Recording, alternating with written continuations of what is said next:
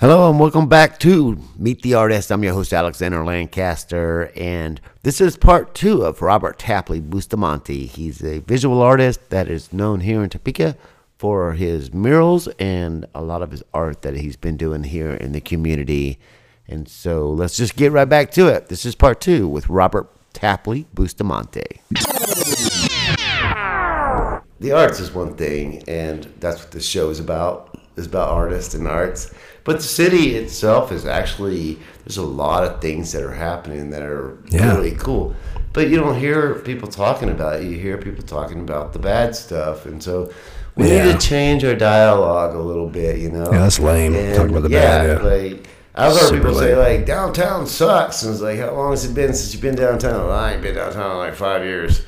Like, well, 5 years ago it was freaking like all tore up and the streets were like getting redone and stuff, you know, like like people need to get out and like actually see what's happening. But then that's what I mean about some people having a limited mind status of the growth mindset. There's some people who literally cannot take input of new information. They've decided that's what that is, and they don't need to reinvestigate it. There's no mystery, there's no curiosity.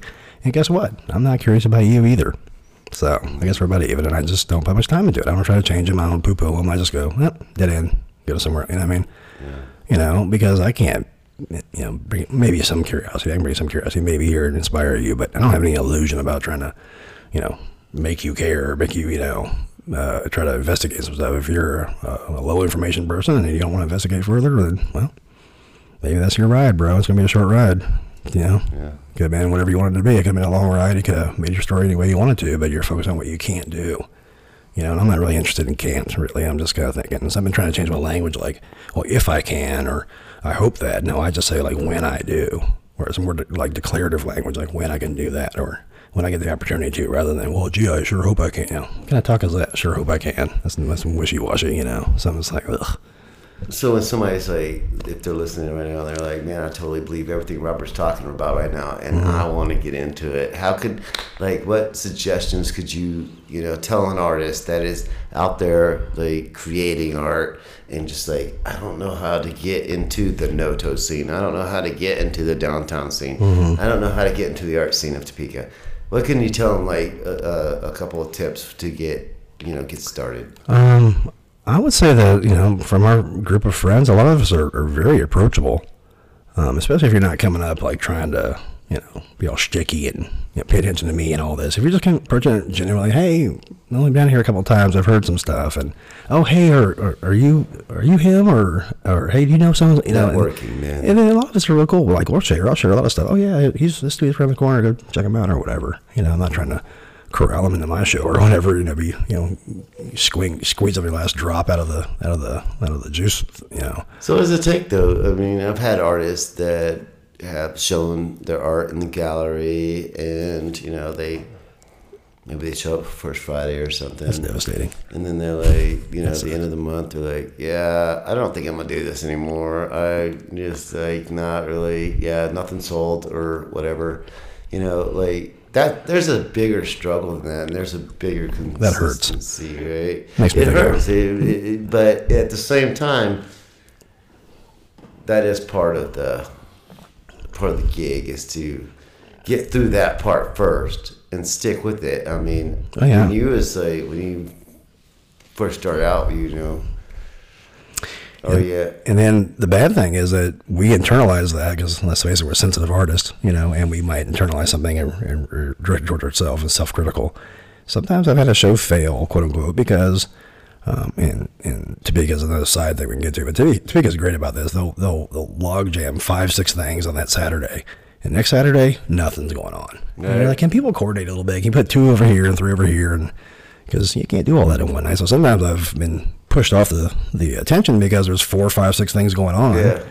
And Tech Nine's in town or something. You just get lost in the sauce or whatever. Yeah, you get lost in the sauce, and it literally has nothing to do with you, and it's just bad timing, or you marketed too late, or you didn't, you know, whatever, or you expect someone else to do it for you. Nowadays, galleries don't really make the postcards for you and all that stuff and promote. I mean, they may do a blast on social media, but they don't like hey, I got an artist out there. And sometimes you got to do the old school stuff. Get out there, get the street, put your posters up, do it yourself. You give your stack of cards to somebody else, and they're going to go throw it in the trash and have a bunch of beers and stuff. They're not going to. And the same thing, really, actually, towards like if you're showing in an art gallery. Mm-hmm. You should definitely let people know that your art's in the gallery. I mean, you should put just as much guerrilla advertisement into that as you would if you was showing on the street or like I'm gonna and then DIY stuff. But and then sometimes it's not being DIY.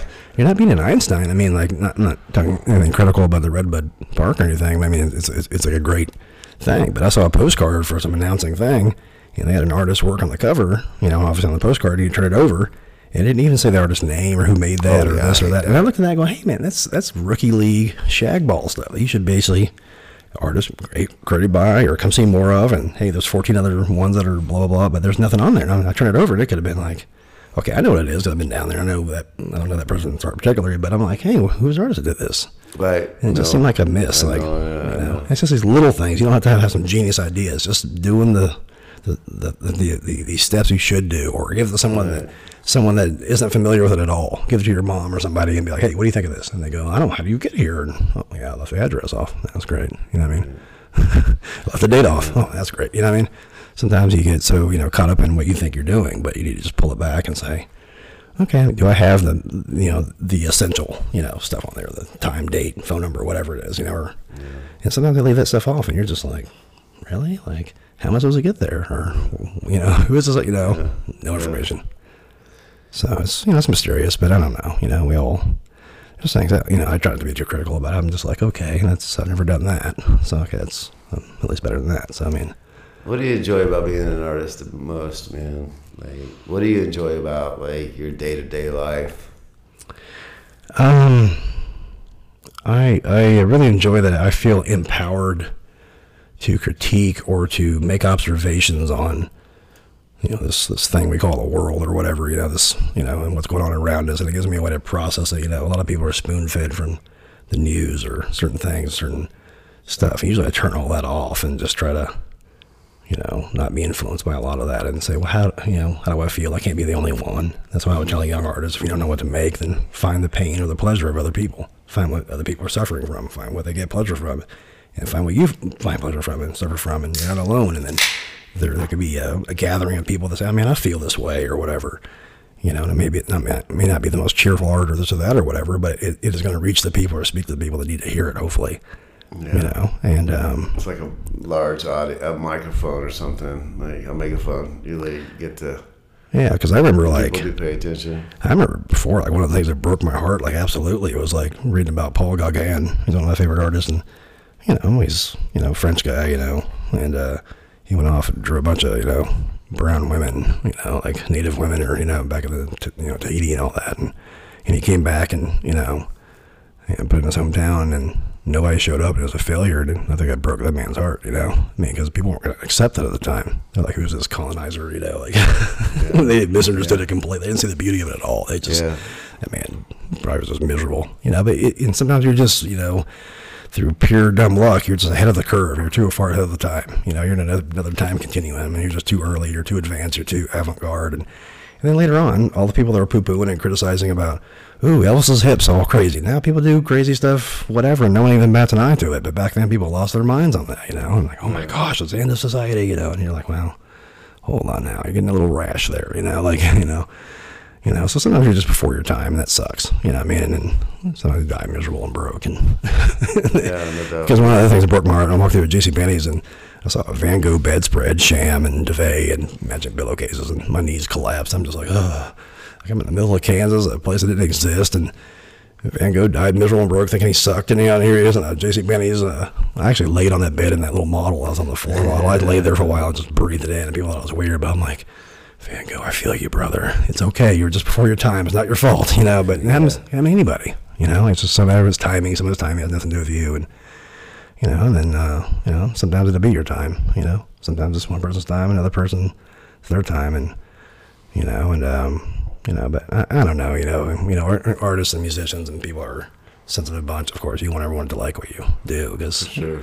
And then sometimes you get past that a little bit. You feel a little more comfortable. You know what you're doing. But that little critical phase, that can really make or break some people. And you know, Where are you at on that curve? Like, how do you feel about like that? I mean, you obviously express like sometimes I don't give a fuck what people think. But, oh, totally I don't. Like, where are you at on that curve when it comes to your art world? Like, not saying how you perceive it. Like, Yeah. People love it, or are they like? Yeah. Sometimes, like Feel nobody. good about it.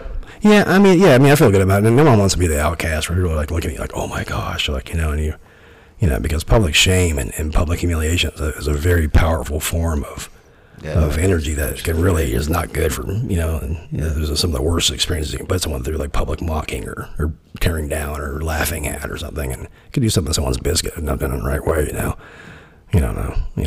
certain jokes and They get those marred up on a wall, and like, so many people can see it. Like, not only the people that are passing by it, but the people that are taking pictures and putting it on social media, and it's like getting all this attention and conversations that you're like, I have no control of this, but that's beautiful. That's the beauty of art. Is sometimes you create it and it's out in the world, and the conversation started, and you have no control over how it goes. Yeah, well, I just think all control is probably an illusion anyway. Like, we think we have control, and other times I'm like, while you're arguing about it over there, I'll be over here making this other thing, whatever. But then you can also have the other double-sided curse of that, which I'd say there's some artists who get so well-known and successful that they get known for a certain style, and then they can't go do the other thing. Put themselves in a box, Like, they can't go do that because then their art dealer, all these people riding on it. They got collectors. They got people. Hey, you draw pastoral landscapes or whatever, pastoral landscapes. And now you're going to do this crazy cutting edge collage thing of celebrities or whatever. And is this the same guy? And I'm confused. And I've literally had people create another alter ego or something like Edmund Guy or whatever, and it wasn't the other dude, and his publicist knew, or his art dealer knew it was the same guy, but he had to create a different vehicle or an expression. It's almost like, certain musicians do that, Eminem and Slim Shady or whatever, that's not the same person. That's like his vehicle to get out to give yourself the yes to do it or whatever.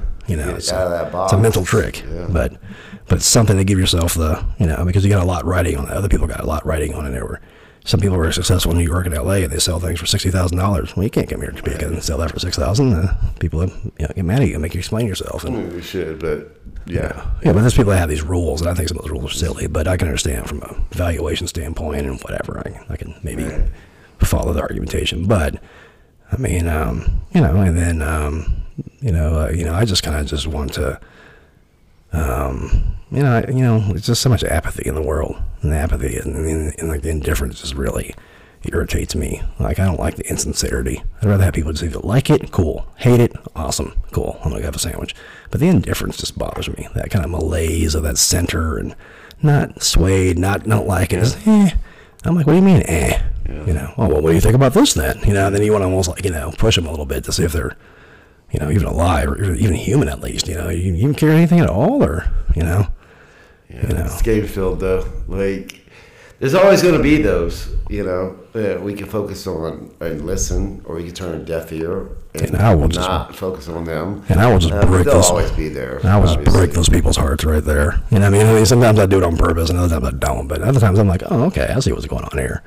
You just want the free wine and cheese, and you want me to entertain you like I'm your, toy dog with the treats or jumping through the hoops or whatever. I'm not here to,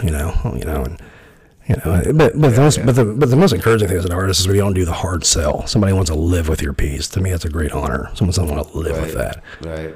But it does kind of bother me in a way if some money comes, they buy your piece, and then guess what? You never see it again. Right. It's like disappears in some Raiders of the Lost Ark crate thing in the back of the movie. Is gone forever, and you never see it again. You're like, I don't want just rich people to have my stuff squirrel away in there. Whatever room they got it in. The value is also part of how bathroom. Much somebody's going to care about it too. Yeah. I would hate to have somebody say, "I love this piece," and I'm like, "Yeah, I'll sell it to you for a cheaper amount," and then like 3 months later see it at a garage sale for half the price because they're like, I got my use out of it, so now. I would just cry. I would just be like, so we have to keep the value to our art is really up to us. Yeah, it really is. People are like, that's a good point. All the time, people come into the gallery and like, I don't really know how to price my art, and so can you tell me how to price my art? And I'm sure they want me to come up with this like huge lesson of how to price your art per square inch, and how much time and all this stuff. I say the price you have on it now, if somebody was to take it and put it out in the street and watch the cars run over it just to see the expression on your face, would that amount be enough? Because you could get rid of paintings, you could get rid of art for really cheap if they love it, and you're like, I know it's going in good hands, but you know, if it's destroyed, what's the value then? What would you think the value was? So that's interesting. Don't think about like how people are going to save it. Think about how, if it was destroyed, what was that? And that's a sentimental value. Like, it's not time, it's not paint, it is something more sentimental value. And if you could paint for 20 hours and you create X or you create Z, there's going to be a different sentimental value in the two, you know. And you know, now just because I painted for 10 hours on this one because I kept fucking up and it took me 10 hours, then this one I painted in 10 hours and I didn't fuck up any. Well, you're going to pay for my fuck ups. No, that's not how we charge on art. It is sentimental value, and that's what should be passed to the buyer when they buy it. They should have some sentimental value to it too, and be like, this means more to me than just the price. Like I really, like, one of my worst stories that I hear. Yeah, tell me.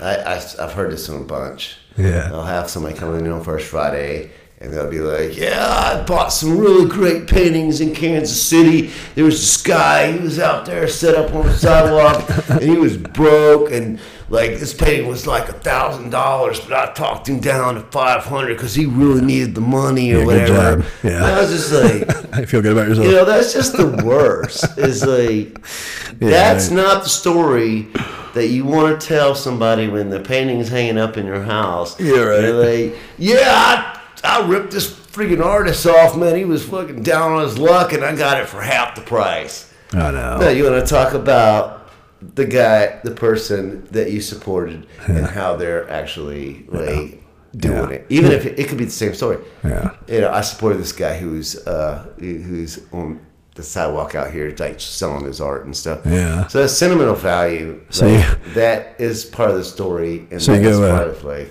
what it's all about. That conversation. Well, people celebrated the things they should, like they take a win where it should be like, great. You have a guy who has a self-confidence problem, a self-esteem problem, probably can't get in the real gallery, and he's slipping out on a foldable table.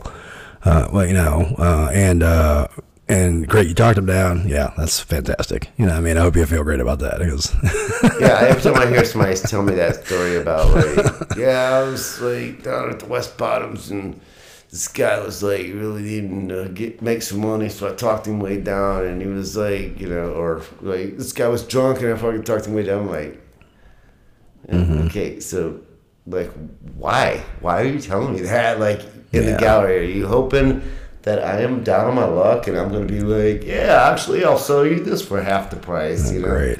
And, you know, that's why I always stick to sentimental value, because sentimental value will never change no matter where you're at in life.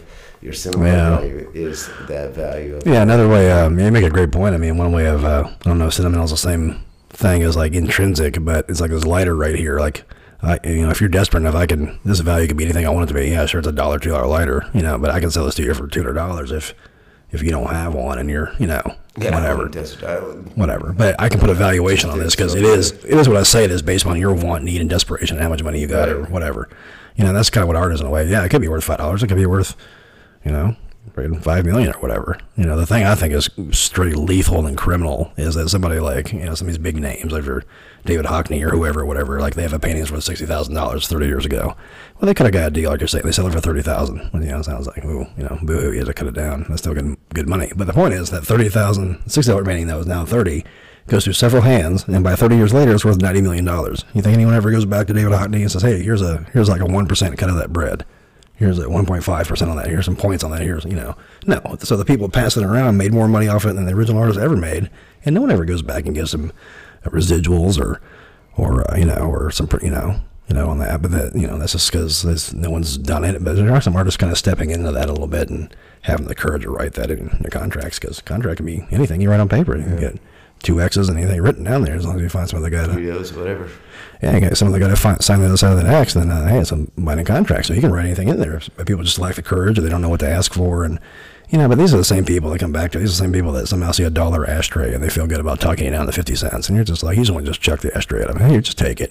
Just get out of here. Why you gotta talk me down? And then they pull out like a couple $100 bills and be like, I got change for 100 each. One just choke them, because you're just like, dude, it's not even about, it's somehow winning or something. It's like winning every little nickel and dime thing and talking you down, and it's just disgusting to me. And sometimes a few times I refuse to sell to some people because I got that whiff of that, and I'm like, I don't want you to have your hands on my stuff. I don't think you deserve it. And they thought I was kind of, it's only happened once or twice, but I was just kind of, because they kind of offended me. This isn't something you can just come in here and talk me down or whatever. You can't walk into any restaurant and be like, I got $3 and expect a freaking steak out of it. They're going to laugh at you until you come back and you show your money up. But somehow they try to catch us in that moment of desperation, and he's not fully secure, and he's not fully established, and we can, and sometimes it's part of the game. You're still a working artist, you're selling it for this much. Yeah, that's how I plan to get to where I want to be. I'm going to put good prices on my work and feel good about selling them, because when they're gone, they're freaking gone. I don't see them no more. They're out there, and there's a value to them, and there is that, to me, a sentimental value to them.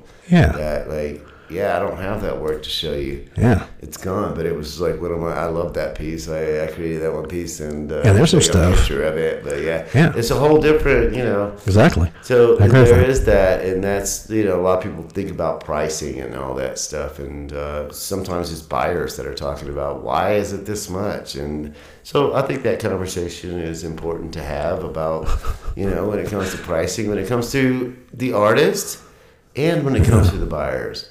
And I think it's on the artist to really create the value first off, and then the buyers to appreciate the value. Yeah, and then that will keep going. Where the story of what you were just saying about, next thing you know, it's worth $90 million, whatever, Yeah, because when he painted that 30 years ago or whatever it was, do you think he had fathomed it would be worth that much? And who knows? Maybe some years down the road it'd be worth double of that or something ridiculous. And when net worth is you're passed away 30 years later, and the worth of your art has actually kept growing. It's kept your legacy alive. It's kept you alive. It's kept your art alive, and that's what's really beautiful about art, is actually, you're leaving a conversation, you're leaving a subject, you're leaving these values behind in what you are in your world and who you are. Yeah. And people could sit there and they could be like, well, you're such and such, you're such and such when you're around. But after a while, the truth is that your art, your stories, they became who you are. You can change them around however they want to, but it became who you are.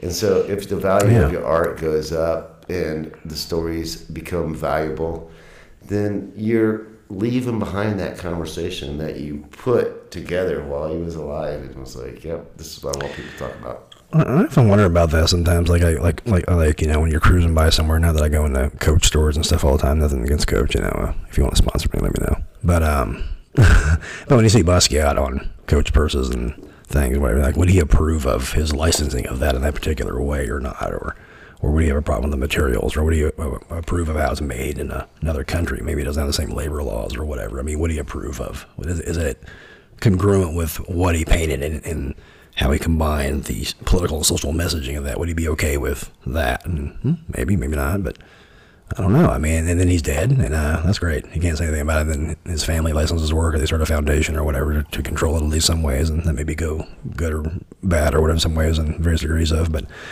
a lot of artists do, like Ed Hardy or whatever, you don't even want to wear an Ed Hardy shirt now. You look like I want to say a clown, but people just don't take it seriously. But for a while there, it was hot. But you got maybe a couple of years to ride that wave, get all your money and get out of town, because it's like no one wears an Affliction shirt anymore, or it's like not if you can help it, really, and no one wears a Ocean Pacific shirt or whatever. I mean, there's certain brands that have a certain life shelf and shelf life, and you just say, okay, that's it. I'm gonna make my bread and cruise, and before the gig's up or whatever. And 10 years, Ed Hardy shirts might be super popular. It comes back around.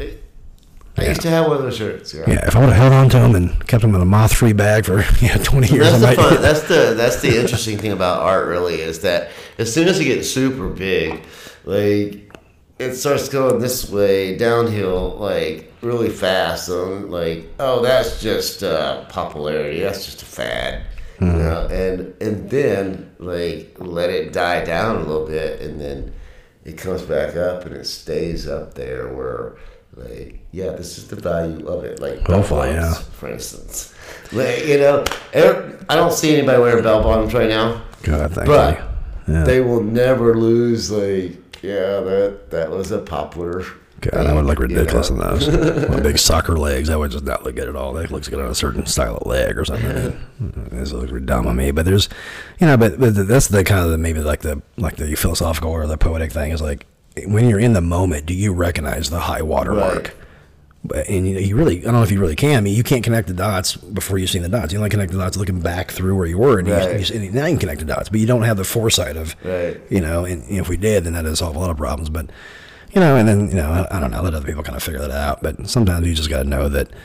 Are you making more good work than bad work? Are you taking some risk? Sometimes I do that to myself. If my stuff's getting a little too uniform, I'm like, I'm gonna. I should have some disasters. I should have some friggin' things that are just friggin' on fire almost. Like you don't even want to look at it. But that's how you're stretching yourself. If you're always hitting everything money, then you're just kind of getting a little too much of totally don't get too comfortable. Yeah, so sometimes I try to make myself uncomfortable on purpose, or I try to pick a subject matter and I just fumble with it and go, oh, God, that's not going to see the light of day. Never be able to do this. I'm going to go for it anyway. Or whatever. And but then when you're done with it, you're like fucking on top of the world. You're like, fuck, I did it. I did it, You never feel good. You never feel like that for something that you could do. Like, well, top of the world, I just did the same thing I did before. Yeah, I know. You always when you take those challenges, then you're like, fuck yeah, like I could do this. Like, and you don't know that until you do it. I mean, you can try to think about it. You can try to write about it. You can try to take those chances. Read someone else doing about it, but until you do it, And the art is all about taking those chances, I think, and just you can play it safe and be like, this is what I think everybody would like, or you could create exactly what you want to create, and most of the time, that's what people are really going to like. I think, in my opinion, that's what people are going to think you're special, is that you're creating something that you wanted to create. I hate to see when people are like, oh, I'm trying to paint this image because it sells the most. Yeah, that's kind of like some bread and butter stuff. Maybe you might have to have something, maybut that's not not really. Bread and butter is you got it. You're only at a certain position of being an artist. Yeah. You're already making money. Yeah. Like I'm going to paint a sunflower on the side of the building. Mm-hmm. That's going to get me noticed. Yeah. No. Now, somebody who has already got their shit going on, and they paint a sunflower on the building, and everybody's going to be like, oh, that lady that's got shit going on, she's got a great mural over here. Yeah, I got some more shit over here going on. He just went up there and painted a sunflower on the side of the building. It might not, even though everybody might like sunflowers, because it's Kansas, it's a safe painting, It's safe. It may not, make them any leeway, it's not... And some stuff I just being don't. Safe isn't always the best way to go. Having a conversation is fun. That conversation is often provoked by somebody being themselves and painting what they wanted to paint, and somebody going, "Why did you want to paint that?" And they get to talk about that conversation. And hopefully they have an answer, and not some fumbling, rumbling samples. And it's often like the simple questions that trip you up. It's like, why did you do that? Why did you do that? Because, what I mean? But, and... a lot of times when I plan out a painting, I kind of think about that. Like, what that answer, what's that answer? What's the answer of if somebody's like, why did you want to paint that? Mm-hmm. I think about that before I even get into it. Do I have a good answer for that? Sometimes I have no answer. You know, and maybe it's just myself asking myself, why would I want to paint that? Like, the ability, okay, because you can. You know, that gets boring after a while. I don't know about you, but it gets boring after a while. It's like, because you can. You know, why was I want to paint?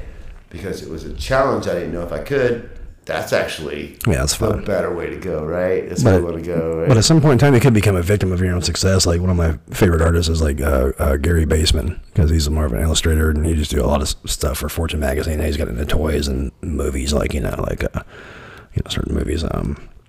And he's his coach bags and all kinds of stuff. He's mega big time and stuff. But he told this funny story when he came to the Hallmark Symposium the Hallmark Symposium series when I was at KU, and he said, look, I'm Mr. This, that, okay, yeah, whatever, all these awards, okay.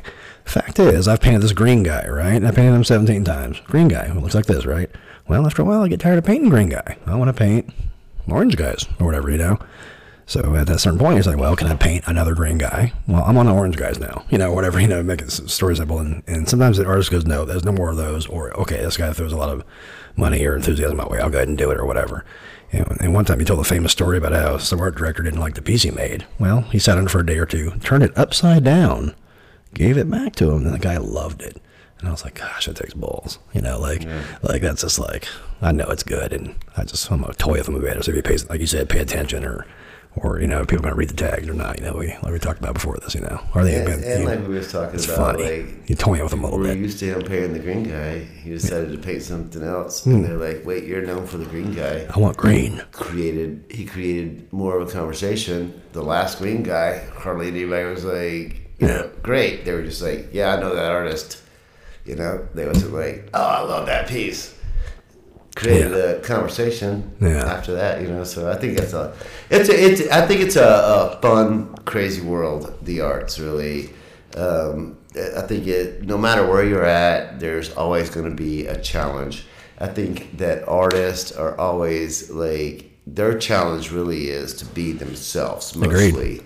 Agreed, yeah. Please don't try to mimic or copy anybody else. That's terrible, yeah. It's just silly, and maybe a couple people or so many people will buy, but if you paint from your heart and you can paint from where you know you want to be, and this is what I do here. This represents me. Not represents what I'm trying to make my business. I know this will sell. But this represents me. I think that's like a big part of being an artist. Being like authentic, like that happens a lot in like hip hop or whatever. Like I'm not a biter or a swag swiper. And there's a thing about being authentic. You don't ever want to sound like or look like someone else. It may be something that may be a little related, but it's not exactly.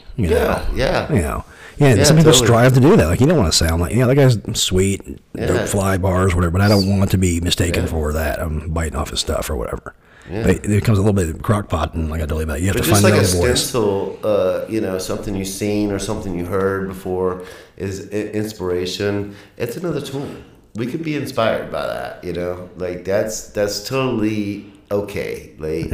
You see something you like, don't go and trace it and fucking, whatever tools you need to use, but create it and let it be yourself. And then that's when you will be able to, whenever people are giving you positive feedback, you'll be able to feel like, yep, that's on me because I created that.